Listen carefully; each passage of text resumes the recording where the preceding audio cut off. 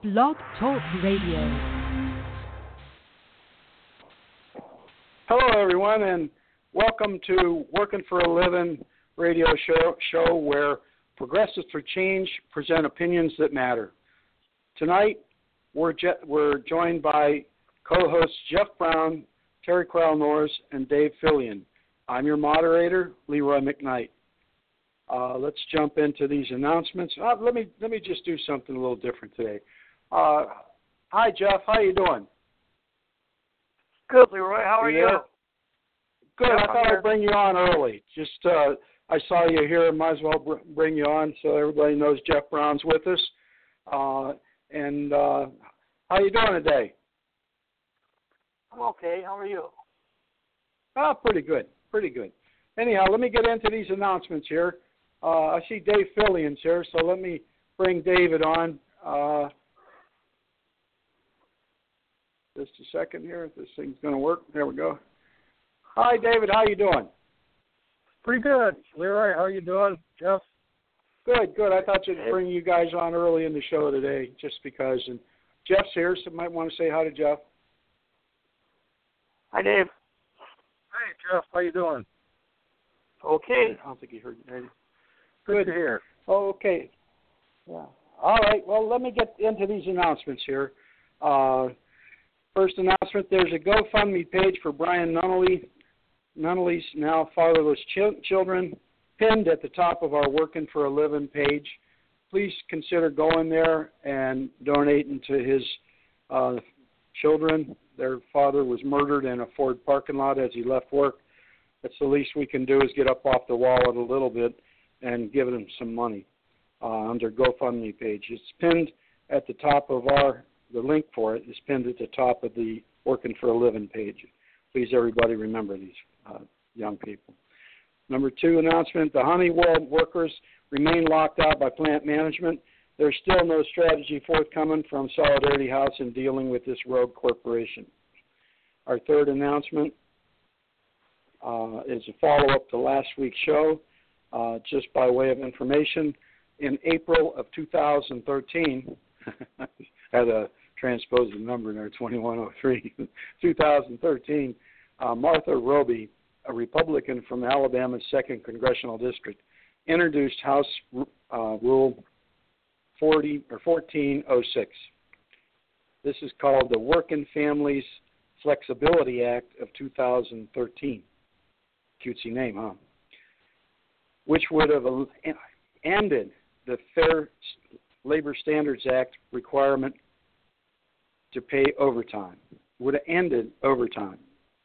So be vigilant should it reemerge under another cutesy name. We have to watch those things. Try and slide these things in all the time. Announcement number 4, the U.S. Department of Commerce recently ruled in favor of the six U.S. steel companies against steel producers in Australia, Brazil, Japan, Korea, the Netherlands, Turkey, and the United Kingdom for violating international trade laws by improperly subsidizing their steel producers and by dumping hot-rolled steel at below-market prices in the United States market. Kind of a victory for the steel workers and the steel companies in the United States. Announcement number 5, remember to participate in the Workin for a Livin write-in campaign to oppose the Trans-Pacific Partnership. Announcement number 6, our Canadian worker friends, now fully emerged into Unifor, the national union there, are in the midst of their very tough negotiations. It is expected that they have a strike mandate meeting on August 28th. Also, on Labor Day weekend, the 25 executive officers of the National Union Unifor, UNIFOR, will be elected at their convention. In the coming weeks, we expect to have some of our Canadian friends on the show with updates for our listeners. I just want to take a second on this announcement and just say in the gathering of some of this information, we have a lot more we got updated on today by a friend of the show. who's been on, Lindsay. She couldn't make it this evening. But one of the things, there's two things that stuck out in our conversation. One, the workers that are temporary have to sign up on a weekly basis to get work. And then there's favoritism of those people to get selected to do the 40-hour work versus the part-time work. Even though they have two categories there, they still play favoritism. And some of these people working for a Detroit 3 company in Canada are getting 4 shifts a month. It's just unbelievable. The other thing that stuck out is they no longer have paid absence allowance there. So if you get sick, you have to either use a vacation day. That's the only way now, vacation day. And, of course, the temporaries don't have vacation time to take that. They just don't get paid at all. And, of course, the temporaries being the younger people with children at home that might be sick. So those things kind of stuck out as unfair in the Canadian auto worker situation currently. So just added to that announcement just a little bit.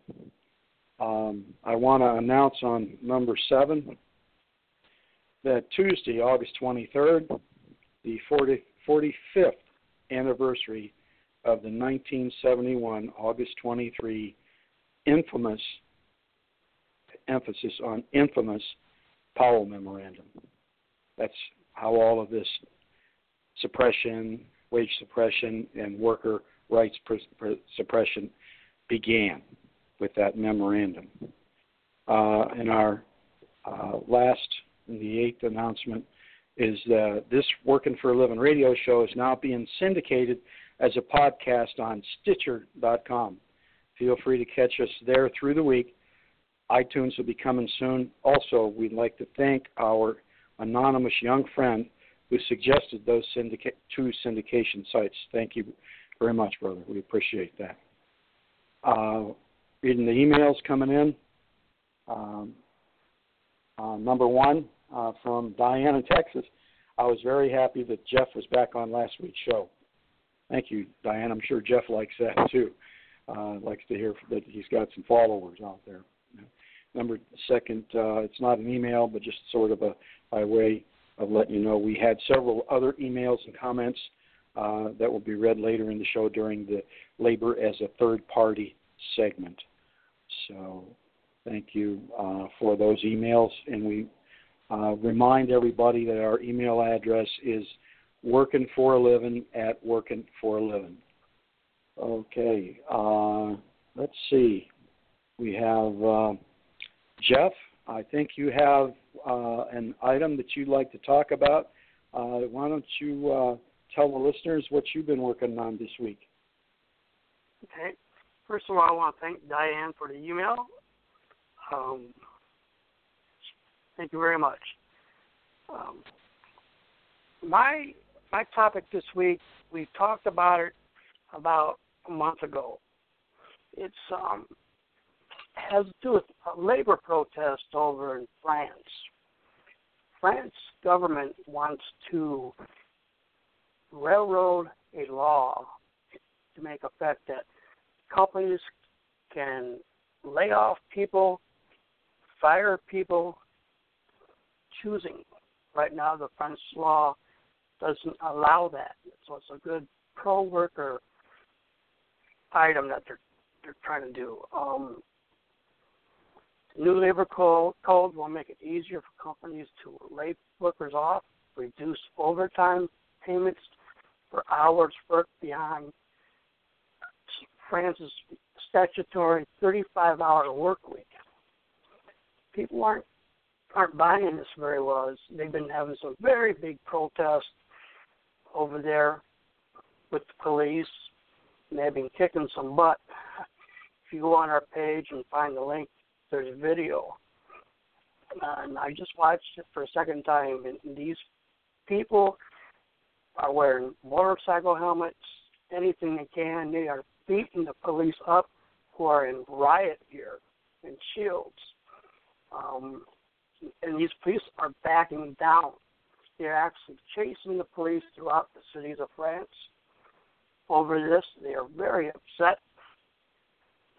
And the trade unions over there are really pushing this. They're fighting up tooth and nail. Hopefully next year when they have their general election, they can vote in a new leader for France. There is some people in the France Parliament. There's different groups. Like they have a labor group. Yes, they have a communist caucus and several other ones. It's a big deal. They took a month off because of their holiday over there. Now they're back at it. Of course, this was also going to play into the trade agreement that a lot of people do not know. It's just like the TPP, but it's the Atlantic trade agreement between the United States, everybody on the Atlantic side of the ocean. It's just another way to break unions. I guess you can put it in the New World Order category. But please check it out. This video, you may not want to show it to kids. It kind of reminds you of last year's riots in Baltimore, but this one is much, much worse. These policemen are just getting their butt kicked. And which is kind of good to see as a working man, but we don't recommend violence. We'd rather do it other ways, but it looks like the people in France have had enough, and it's the only way they can fight back. So, Leroy, that's all I got right now. So I'll give my rest of my time up to Dave or Teri. Just want to remind people, please check out the videos on our page. When protesters strike back. So that's all I got, Leroy. Okay, thanks, Jeff. Very nice report. That kind of holds true with your friend that you have over there, one of the reporters that you're friends with, that said that they would probably abate their protests or cut them back until after the holiday season. Of course, you know, you've heard on this show before that much of Europe, from the middle of July to near the end of August, goes on holiday, unless you're an essential or, you know, some retailer, restaurant sort of thing. But, you know, industry at large goes on holiday. And that your friend, reporter, said that after the holiday season, you could expect this to start back up again. And, of course, this has now. Yeah, he had that spot on. There were some folks that didn't think that was going to happen, that this was all done. But no, this is ongoing, and these are serious issues over there that they're real worried about. And you know, absent sane leadership that understands that, you know, working men and women really are the backbone of any economy of a country. You just can't rely on these wealthy people to, you know, run the country in a way that's beneficial to the country. Having said that, I want to digress just a little bit, but it's relevant to this report that Jeff just made. There's something called the velocity of money. And let's just say that you go to the local store with a $5 bill, and this is a pretty expensive loaf of bread, but you buy a loaf of bread for $5. And, of course, the retailer takes that $5, you know, the grocery store, and buys the bread from the wholesaler. And the wholesaler that actually made the bread buys flour and from, you know, the flour processors, and that $5 bill then also buys bags to bag the bread and the equipment to slice the bread. And then we'll just say that the flour portion, that $5 bill, now we've already got 3 iterations. This is the velocity of money. How many times a $5 bill will turn over in the economy in a single short period of time. And, you know, that goes to the granary, the $5 to buy the flour, the grain to make the flour, and then, of course, the $5 goes to buy the grain from the farmer, from the granary, and the farmer needs to buy equipment and seed.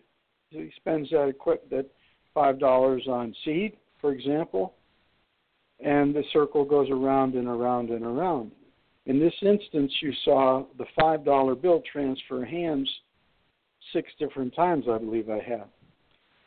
So these, when you have that high velocity of money, that's a good thing for an economy. And when it's concentrated at the top in the very wealthiest people, where the 95% is concentrated in the top 3% right now, and that money sits there, and it has no velocity of money. It's not transferring over and over and over again.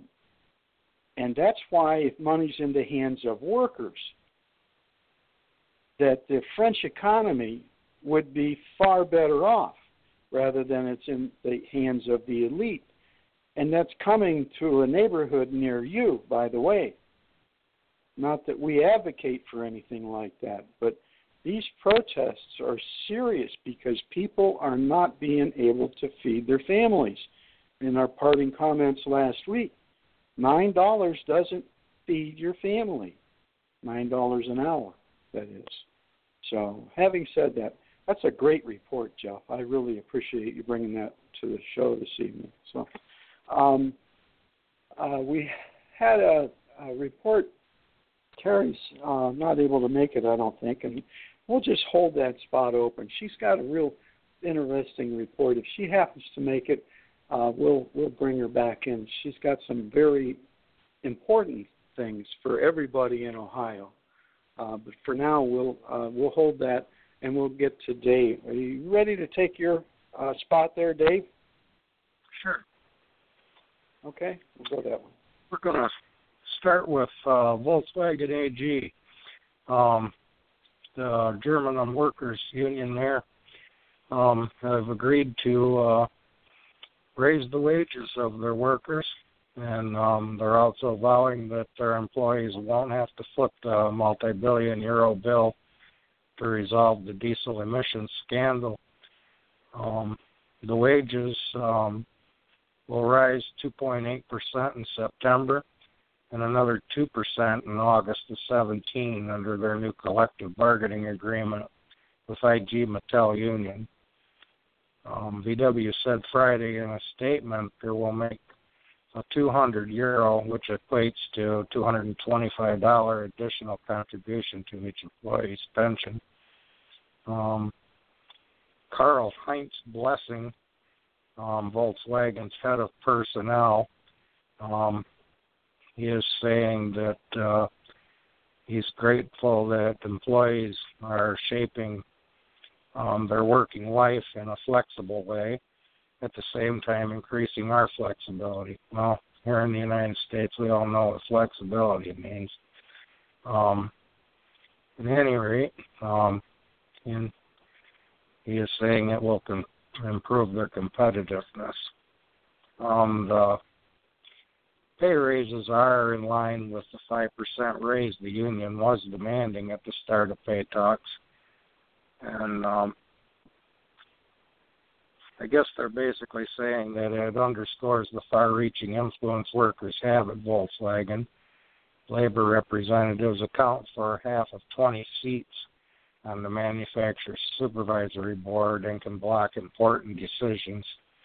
I have another opinion on that, but we'll save that.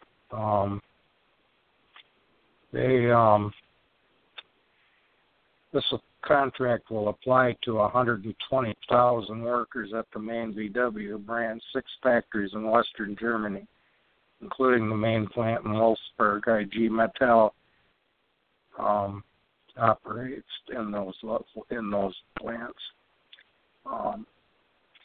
Also, Volkswagen has set away 16.2 billion euros to cover the costs of fixing diesel engines in as many as 11 million cars worldwide that were rigged to cheat on official emissions tests. There's been efforts to repair 8.5 million cars in Europe, and they're off to a slow start at that. While talks here in the United States with authorities over some 500,000 cars in America compliant or come into compliance or buy them back are dragging on. And I'd like to talk about some things that are going on down in Volkswagen. The corporation is attempting to push back against ongoing unionization efforts at its Chattanooga facility by pursuing federal court action to stop United Auto Workers from representing a small number of employees at the site. These workers would be 162 skilled trade workers at the site. Those workers voted in December in favor of unionization. Scott Neil Wilson, he's the head of communications out of Chattanooga, said the company was disappointed with the labor board's ruling. Well, I got news for this gentleman, Mr. Neil. Skilled trades have a separate ratification vote under the United Auto Workers Constitution, so he probably better get used to that and start letting the UAW bargain for these members. See if I have any more here. They're saying they're disappointed in the NLRB for the decision that they made, and they intend to take the necessary steps to have the issue reviewed by a federal court of appeals. So they're still fighting down there against the UAW workers. They want all workers represented, and they all want them under a works council. That's the part that I said I would save for later. And I'm going to hand that off to you, Leroy, because you speak a fluent German, and you're more well-versed on works councils than I am. So I'll hand that back to you, sir. Okay. Well, a works council, and thank you for that compliment and information for the listeners. First of all, let me just say this about works councils. We'll put a little verbiage on our page that you can Google yourself. You will never find out anything about a works council by asking Google, tell me about a German works council. It just simply won't occur. Problems with a works council will not come up in Google when you just do that like we normally do. However, if you say problems with a works council in German and type that into Google, thousands and thousands of pages of complaints and comments negative about works councils will come up. The people that think that this is the holy grail for labor are sadly mistaken. There are, I don't know, probably 100,000 returns when you do it the proper way. We'll put that language and the verbiage on our page for your ability to, and we'll give you the little do-re-mi about it on how to do it. Just copy and paste it into Google, and you will see, and then you'll have to translate those pages, and that's done in Google. You just ask them to translate the page. And some, I think, we're not promoting any of these, but Firefox does it pretty automatically. when it's, you say that you'd like to have that in English so you can read it. And they do a pretty good job. It's not perfect, but it's a pretty good job of translating from the German language into English so you can read what these complaints are. And they're not good, because this is how their system works in Germany. If you have a problem on your job, and here we would write a grievance. If it's not a gripe and it's truly a grievance, we would write a grievance in their system, and the system they'd like to bring in to Chattanooga and the rest of our UAW eventually is you would just file a complaint with the Works Council. And then the people under Works Council, as David just indicated, will take and review your complaint, and there's salary people on this, beholding to management for their money. They're not a part of the union whatsoever. They're on the Works Council. And there are Works Council representatives elected by the membership. And those people also, after a while, become beholding to the company, because the company in Europe sends them out to school. Many of the Works Council members attain the level of PhD in their education. So they then sit on the Works Council as a PhD. In other words, a highly educated person, a bachelor's degree, master's degree, PhD. So they sit there with all of this authority, and how can you possibly challenge them? Because they have so many credentials. Who could possibly be better than them in the membership? That's the argument that they make after a while, so that they continue to get these people elected. And, of course, they then become very beholding to management. As you've seen in some of our own joint programs, some of the folk there also have more affinity with management after having been there for a while. So that's the sort of people that are in judgment of your complaint. And if, for whatever reason, they don't like your complaint and they deny it, you're not allowed or not able, there's no method to move it up. This is all in writing, brothers and sisters, listeners. This isn't something I'm making up. I'm not lying about this. This is very, very much into this system. Someone just sent in something here. Into this system, it's ingrained in this system, okay, and it's in writing. If you see the language that was in the agreement down there when they were trying to get their vote to certify the union there, people actually read the agreement, and they didn't like it because all of this language is in it, all of it. This is how it works, and they didn't want any part of it. That's why they didn't get their union down there, because they were trying to bring in German Works Council. They might have went for just if it was just a UAW. So having said that, in Germany, that's how it goes. It goes up to the Works Council. They deny it.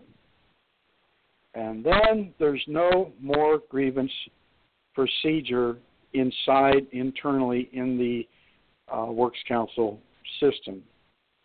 The only essential justice you have then is to take it out to the outside court system. That's your second step, the outside court system. Now, you're doing this on your own dime. This is your own money that you have to pay to be given union representation that you just spent a lot of union dues for.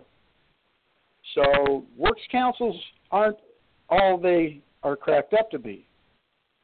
of course, here in the United States, we see the judicial system that's not skewed towards working men and women, but rather for corporations.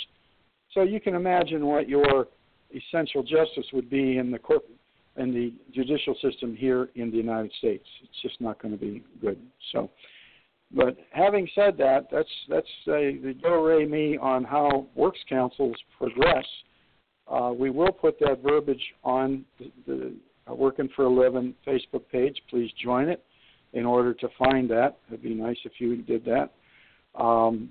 Then you see a lot of the other information that we have there. It's just a lot of stuff that we post there on a weekly basis and daily basis, and so that you are brought up to speed. And then we report on much of that here on the radio show as time goes by. So that's the follow-up on David's report regarding the issues with the Works Council in Germany and what they attempted to bring into Chattanooga. And that language itself, as they got to read it, they did not want any part of it in Chattanooga. That's the decision that every individual down there made, because these people truly want to be unionized. They just don't want this to be some sort of experiment on their back that, makes it worse than what they already have. And, of course, as David's reported, they're trying to hold over their head a raise or not a raise if they don't have a works council. At the same time, freeze out the international UAW from negotiating on behalf of these duly certified skilled trades workers at Chattanooga Local 42. So having said that, I'll swing this back to you. David, I think you have another item there that you want to touch on briefly. Yeah, this is a win-win. The Sixth U.S. Circuit Court of Appeals have upheld Judge Gershwin Drain's opinion on the ban on straight ticket voting, that it violates the protection clause of the 14th Amendment of the Voting Rights Act.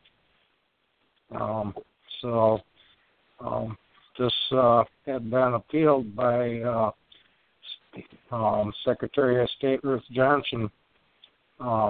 She wanted that ban reinstated. Rick Snyder had signed the straight party ticket issue into law in January. So this is a pretty great deal that they've upheld Gershwin's decision. So as it is right now, in November, straight party ticket voting will continue. But we're not completely done yet with this Republican regime that is here in Michigan.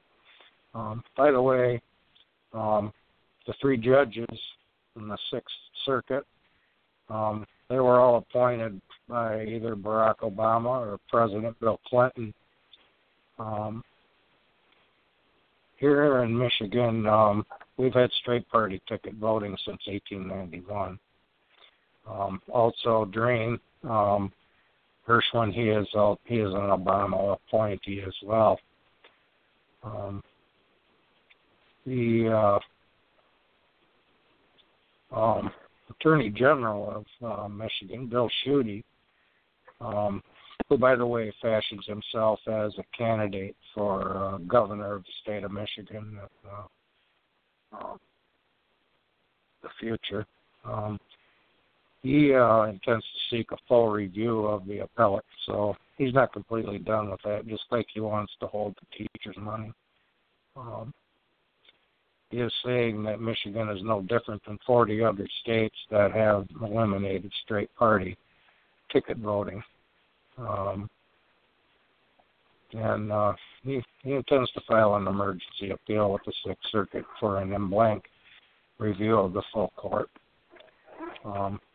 one thing I'd like to point out, when Snyder signed this into law in January, and I remember him saying it, he noted concerns that elimination of straight party ticket option could result in longer lines at the polls. And he asked and reached out to lawmakers to expand absentee voting options. But that never did take place. And Michigan doesn't allow no reason absentee voting. They don't allow early in-person voting or automatic voter registration or online voting. So, to me, in my opinion, Snyder has gotten just what he wanted when he signed this. So it's great that it was overturned. It's my belief that what he sought was longer lines at voting polls that would discourage voters from voting. And I feel that in November, a good deal of these Republicans are in some trouble with the issues that happened in Flint. They have 9 dead citizens of Michigan who died of Legionnaire's disease and hundreds of children who were poisoned by lead. A lot of people looking at that. So I'm sure that longer lines, that would benefit him in some way. So that's my report on that, Leroy. I'll hand it back to you. Okay. Thank you, David, for your wonderful report that you had. There are 2 of them in there. Jeff, did you have anything you want to add or discuss about either one of David's reports, the Chattanooga Works Council their pay raise there that they're not getting, or the Sixth Circuit decision? No, not really, Leroy. I don't have anything on my mind. Okay, I want to give you a full opportunity, because we try to have discussion after the issues. I probably was a little remiss on the first one. I should have asked you right then, but of course David had another report. Okay, thank you. Having said that, we'll move on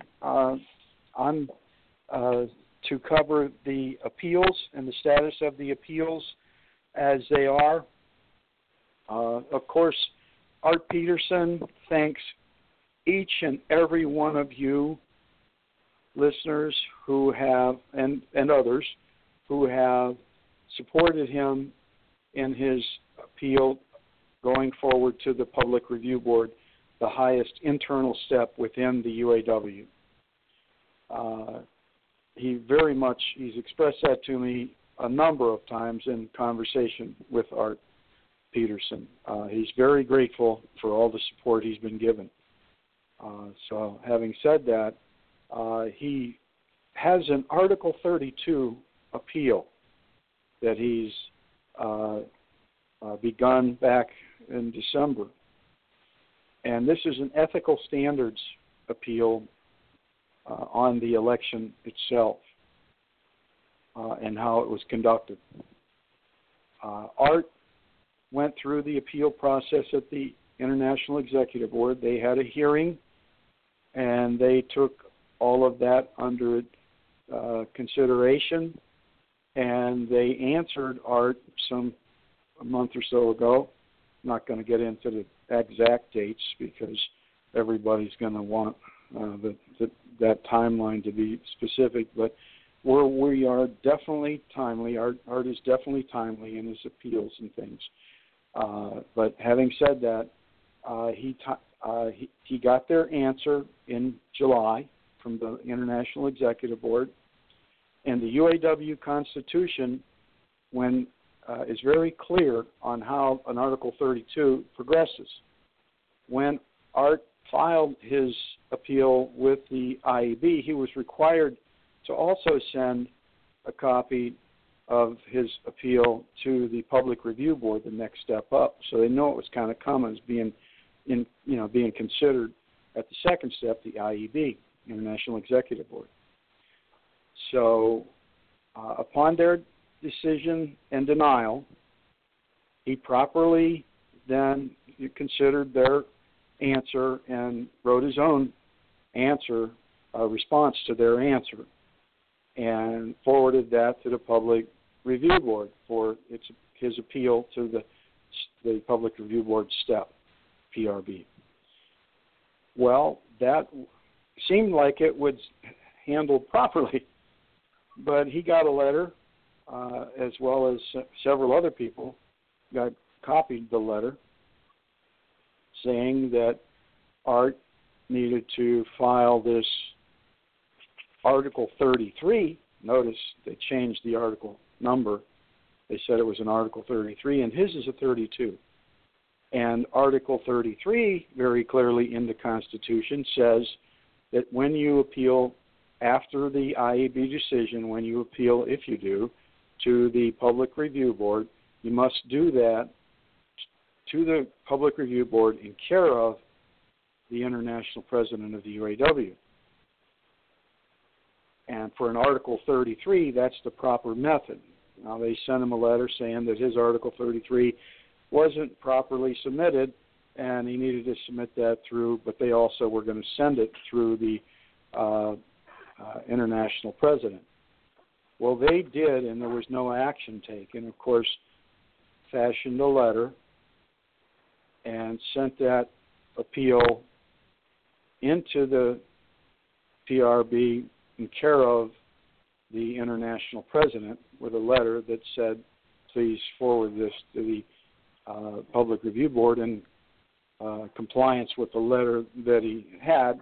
He also noted that he had a couple of issues, one being that it's an Article 32, not an Article 33, and an Article 32 is properly submitted directly to the Public Review Board. Now, Art has mentioned that he would like the Constitution to be cleaned up so that there is no difference between an Article 32 and an Article 33 going forward into the Public Review Board. Simply one method or the other, but not both. It shouldn't be that the language in the UAW Constitution should not be that different or, as some would say, obfuscated. So he's looking to get that corrected under a new administration. So he's forwarded that to team working for a living for the consideration to do that in the future. So, but as soon as Art sent this in, I believe he sent it in Tuesday, they must have received it like Wednesday, and I might be a day off. I'm not, because it got pretty foggy. We were doing a lot of work well into the night, 2:30 mornings, writing between he and I, because I assisted him a little in his writing. And so, but they got their answer Wednesday or Thursday.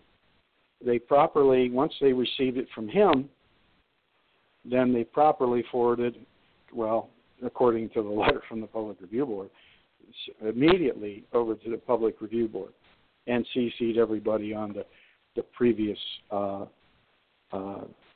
distribution that he got his answer from the IEB. So his answer was then disseminated between everybody in the administrative staff that's, you know, a pertinent party. So then he rest assured that either properly through his Article 32 that was properly filed directly to the Public Review Board, or in compliance with an errant letter that was sent to from the Public Review Board to Art to comply in a different way in accordance with an Article 33, completely different set of circumstances and a different article in the appeal process. So he is now covered in either instance in a timely fashion to the Public Review Board. Now, the Public Review Board, having received this from the president of the International UAW sometime on mid to late week, sent him a letter with all the rules for the Public Review Board. And, of course, that's online for anybody that wants to see that, Public Review, UAW, publicreviewboard.org, I think.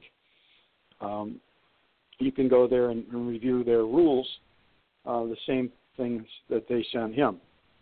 Now, we talked a couple of weeks ago about sending in a letter of support just to show that Art it wasn't just him, but there were a number of people that were really concerned, and we certainly urge you to continue to do that. Also, according to their rules, now he received his letter from the Public Review Board with the rules in it, and he's now got a case number, 1757, at the Public Review Board. And if you choose to support a position, take a position and support Art, anybody can write a position paper, not just a letter of support, but you can write a position paper into the Public Review Board, and you have 15 days to do that. That time frame begun Saturday the 20th.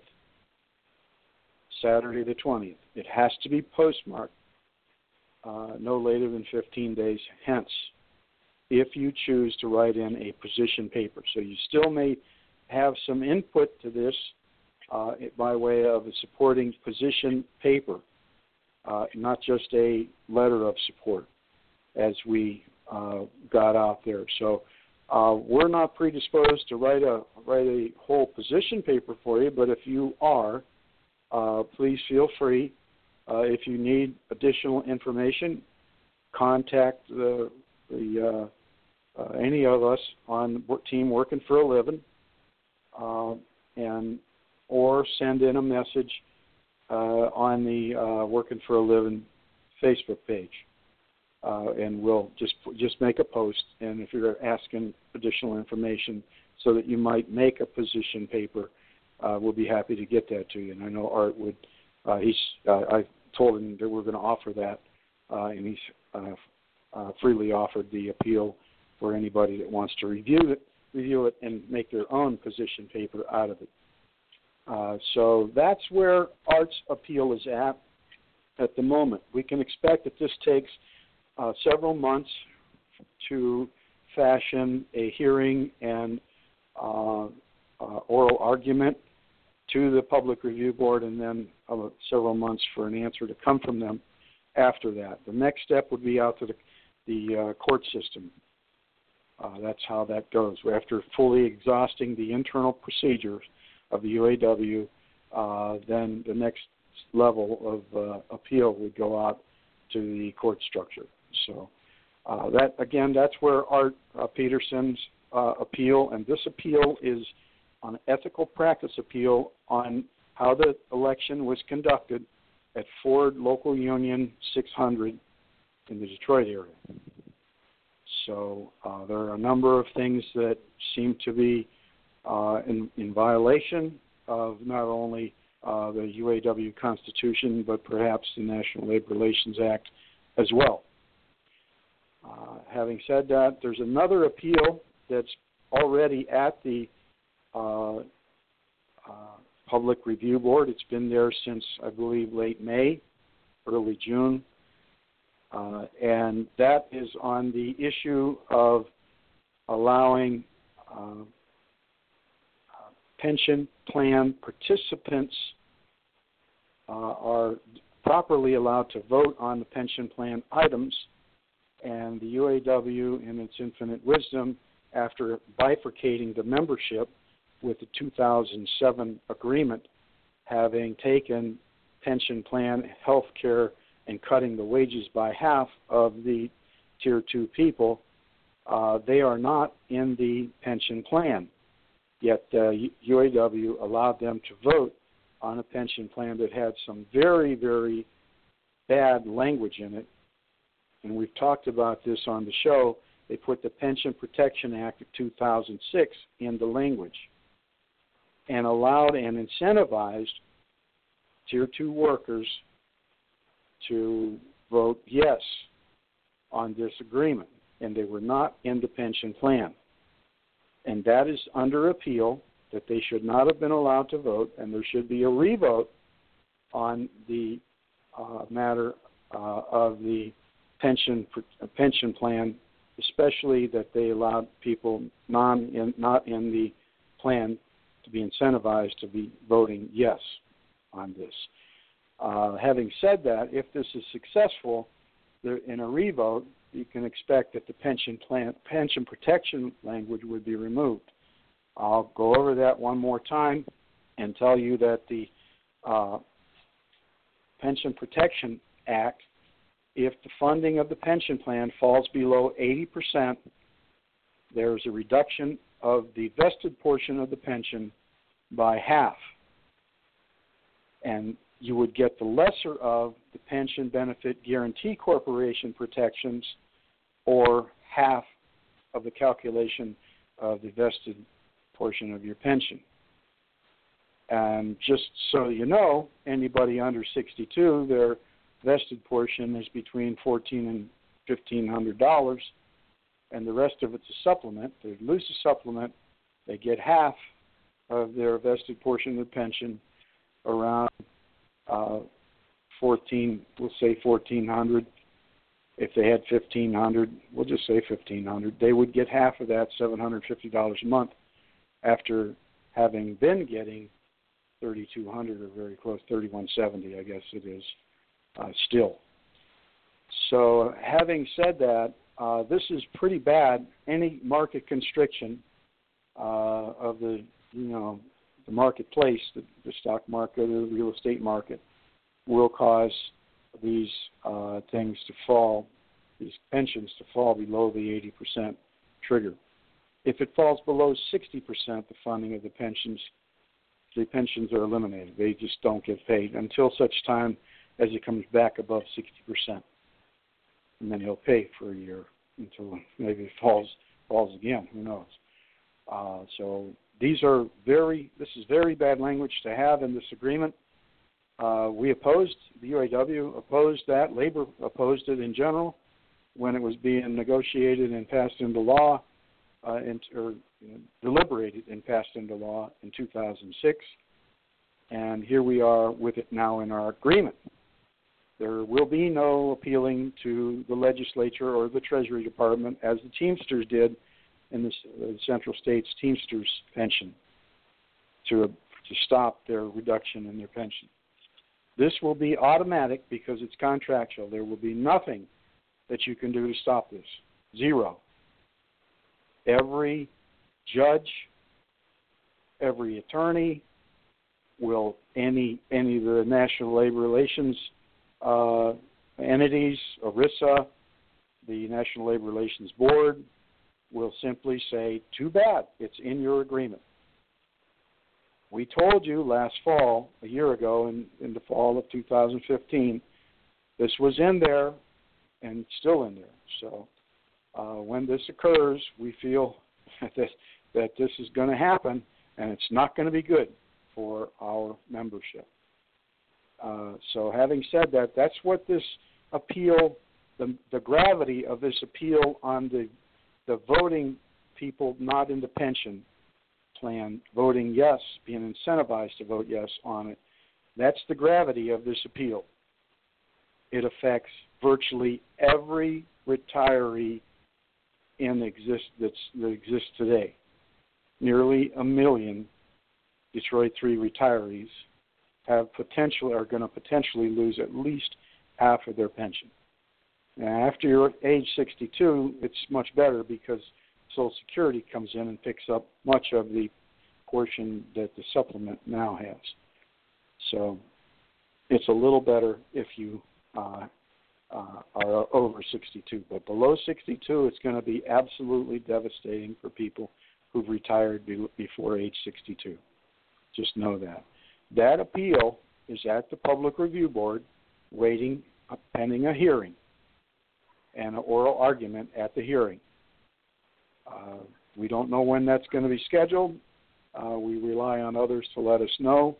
There were a lot of games played, obfuscation of the system, outright illegal actions taken place, ignoring appeals. My own appeal was ignored. It was properly submitted in a timely fashion, Tudor Hall, and it was ignored. Was not considered at the membership meeting. So that's the sort of leadership that we have at the local, regional, and national level of our union. If it suits them, that's so be it. If it doesn't suit them, and even if they've hurt us in the process, then they just ignore us. So, but having said that, the appeal is at the Public Review Board, and we'll see how that goes. Again, the outside court system will be considered if it is not ruled on as favorable and order a new election in the system. Unfortunately, the only division that has an active appeal is the General Motors division. We would really rely on the common sense of the International Executive Board to take that decision, if it's favorable for the workers, on who voted and who didn't vote, and apply it to all of the divisions. But we'll see what they do. We'll see what they do if we get a decision. And we're going to pursue this until we get the proper decision, because it was simply wrong. Absolutely wrong. So that's the update on both of the appeals for you. Any discussion by Jeff? Do you have anything to add to that? I know you've been part of Art's appeal in reviewing a lot of the stuff. Would you have any comment on that now? Yeah, Art can use as much help as it can get. If people, we encourage people to mail in letters to support them. What this is voter fraud, plain black and white. It was fraud in that election. I don't care how they cut it up, but what the union did there at that local was, without a doubt, criminal, in my opinion. So that's all I got to say, Leroy. I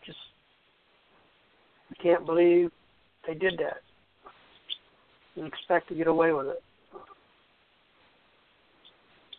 All right. Thank you for your comments, Jeff. And I share your feelings that it was criminal in nature.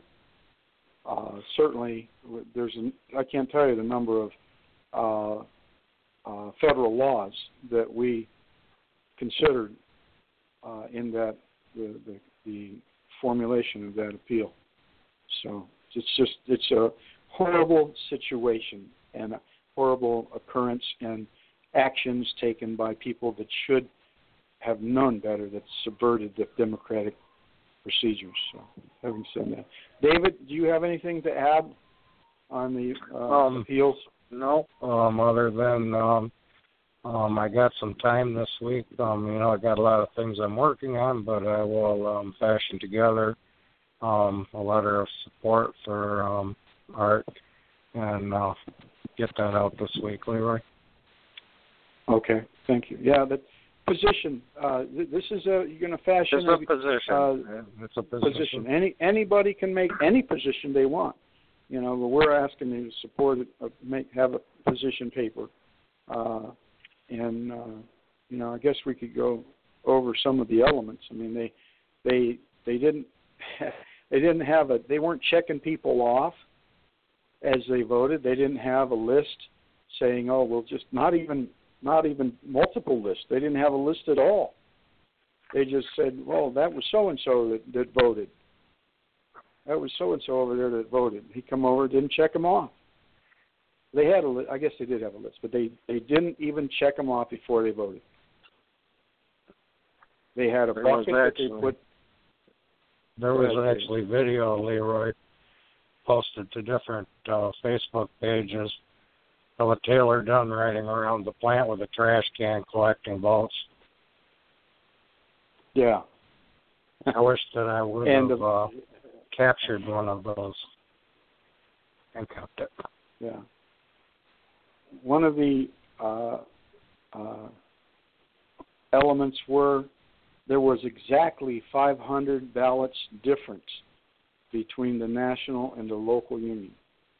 Exactly 500. They're supposed to be the same, but there were exactly 500 ballots additional for the national aspect of the agreement, because they vote on the local agreement too at this time. So the vote for the national agreement had additional 500 votes. Brothers and sisters, that's an exact ream of paper. Exact ream of paper, 500 sheets. Just saying. So having said that, this it doesn't get any uglier, and we claim to be the cleanest union in the United States. I didn't see that this time, not at all. This is the worst election I've ever seen since I hired in at General Motors as a UAW member in 1969. This is the worst election I've ever seen, and the worst agreement. Second, maybe, I got to say that cutting wages in half was probably the worst one. But now when you cut retirees' pensions in half or have the propensity to do that, that's bad too. So we are at an hour. We have the other issue of, we didn't see Teri. She's probably busy doing something around. Yeah. Leroy, it doesn't look like Teri's going to be able to make it tonight. This year will extend the time for me. I'm ready to report on Teri's issue. Okay. Okay, David, go ahead and report on that. It's a real important issue, so everybody needs to know this. So go ahead, David, report on this issue. This is another attack on workers in Ohio. Legislators down there have been looking at more than a decade. They word it as avoiding unemployment compensation shortfalls. They've put together a new joint legislative committee. They'll start meeting in 9 days. They're going to explore ways to ensure long-term solvency of the unemployment compensation system down there. We're talking Ohio, which has been forced to borrow from the federal government over the years, as it pays out more in benefits than it collects in business taxes. The committee will craft a bill for lawmakers to consider when they return to session in November. This would ensure that Ohio's compensation system is sustainable for the continual growth of business in the state. Wherever there's Republicans in power, the workers are last. But at any rate, after the recession hit in 2007, Ohio's unemployment fund fell deep into debt. They were $3 billion in the hole. And again, they're citing Ohio business owners. It costed them hundreds of millions in federal surcharges. The intent, organized labor and advocates of the poor blasted this proposal. Naturally they would, because what they're proposing to do would cut benefits from 26 weeks to 20 or 12 weeks, depending on the state unemployment rate, tied to the lowest benefits in the nation. It would also have reduced benefits for those who are collecting Social Security, and prohibited benefits if a worker violated an employee handbook. That's about what I know about this issue down there, Leroy. That's pretty much it for me on that. Okay.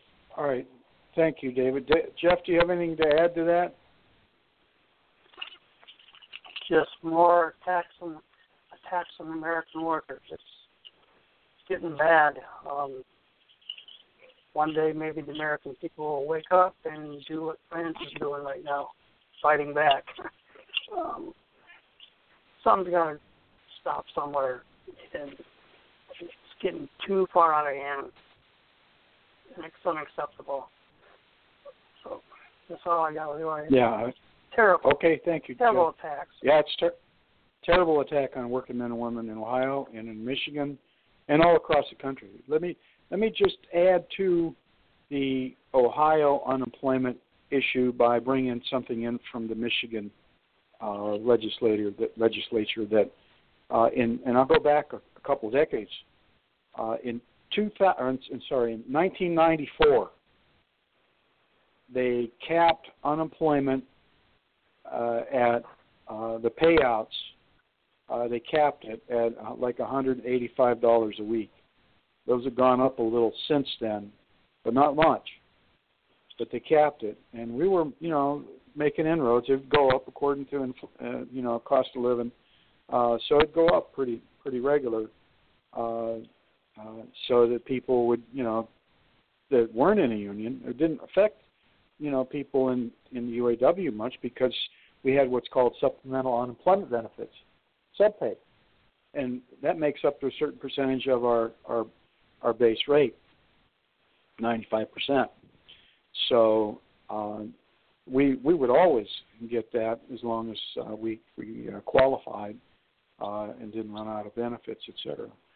But having said that, they capped it, the payout, but the businesses had always paid a percentage of the hourly rate to the state. They'd always paid a percentage, okay, so that then would just continue to build and grow.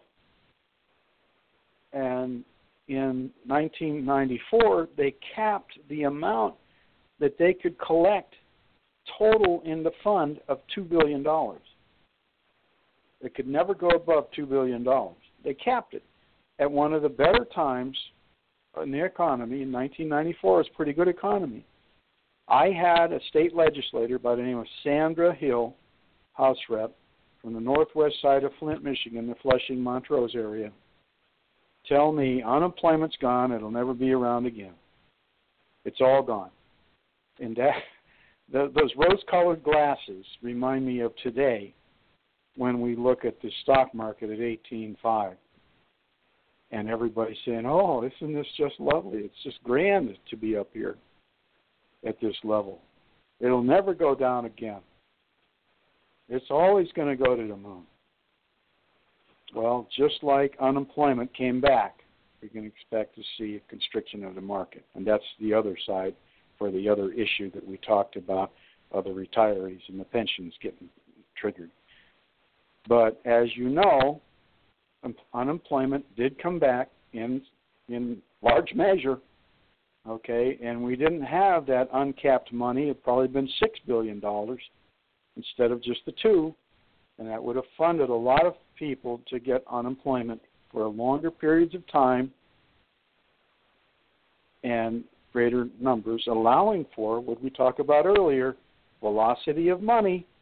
Moving of money within the system is the sign and the measure of a healthy economy. When it gets slow, and I'll put that chart up. I have a chart of the current. I won't do it this week. I'll put it in next week's show slide. You'll be able to see it there. You'll have to watch the show to see the slide. So tell your friends. If you want to see the slide for velocity of money, you're going to have the graph. You're going to have to watch the show and see the slide as it goes by. And it'll stop for a few seconds. You can see. You too can see. So there you go. Another reason to watch the show next week. But I'll put that slide in there. I'll tell you this, it's not good. We talked about velocity of money. But when they capped that, getting back to the unemployment, when they capped it at $2 billion, all there was $2 billion in a bad time. And of course, it takes a lot more money than that, to pay the unemployment to people that are harmed. And they say, oh, them poor people, they shouldn't be making that much money. Them people, they're no good because they're making that much money. Well, this was my argument to Sandra Hill, so that you know. I said, the unemployment gets paid, and for this first 6 months, get benefits to people. And then after that, it starts to affect, if it doesn't get paid, then it starts to affect the mom and pop shops because they didn't get enough or as much. And they start having financial pain and woe. And then after a year or so, the large corporations start to feel it, and you start seeing drought in the sales of large ticket items, whether car or the furnace or washer and dryer, whatever those are. You start seeing people not buying those things unless they absolutely have to. So unemployment came into being in the Fair Labor Standards Act, by the way. We talked about it last week in 1938. And it was designed because of the Depression, the 1930s Depression. It was designed to put a floor under those really bad cycles to the downside. The apex of a cycle, or the top of a cycle is called the apex, and the bottom of the cycle is called a nadir, and N-A-D-E-R. And as you smooth out that bottom nadir so it doesn't go so deep, you didn't have these depressions and recessions. And we didn't have them. You know, we had some recessions, but never any depressions. There were like 10 depressions almost every decade or so, you know, in our country up until the 1930s. So those sort of went away because of unemployment insurance and payouts. And now they pretty much did away with it. So there's a financial lesson for you. You know, they certainly minimized it. They didn't do away with it. They certainly minimized it to a degree that it's really affecting our country's financial well-being. And in the educated opinion of this person, we're about to see some more of that. I don't want to be the purveyor of doom, but there are certain facts out there that's just going to come back. Just like the unemployment's gone argument, stock market's going to stay at 18.5 argument is going to go the way of the buggy whip. Simply not going to be there for very much longer. And that's bad for all of us, but you know, you try and benefit yourself as you can. Again, nobody's a soothsayer, so, but I'm just, in my opinion, thinking that out loud. Having said that, that's what I had to add to the unemployment issue. We have one more issue that we had on the schedule tonight, and that's our third-party roundtable. Does anybody have an objection to carry that over one more week? We had 5 writers in. We could call for some more writers or commenters on the third-party issue. I guess we're at an hour and 14 minutes now. Jeff and David, are you okay with we'll cover that and carry it over next week? Yes. That's up to you. I think it's okay if we carry it over to next week. Just get a few more writers in on a third-party issue. We'll see how many more we get. We had, some pretty decent comments on this, and we didn't get any attached TPP opposition letters, but we did get some email and some comments. So let's just carry that over. We're going a little long tonight, so having said that, Jeff, do you have anything else to add this evening? No, sir. I'm set. We said we're going long, and we carry it over to next week. Okay. David, do you have anything at all? Anything on any subject matter at all that you want to add in this evening? No, I'm good, Leroy.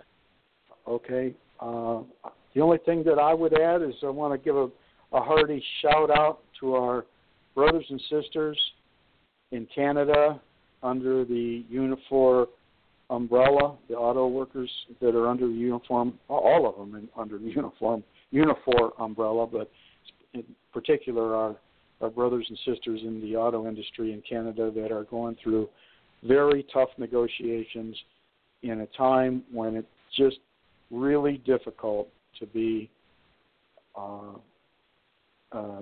somebody negotiating against this seemingly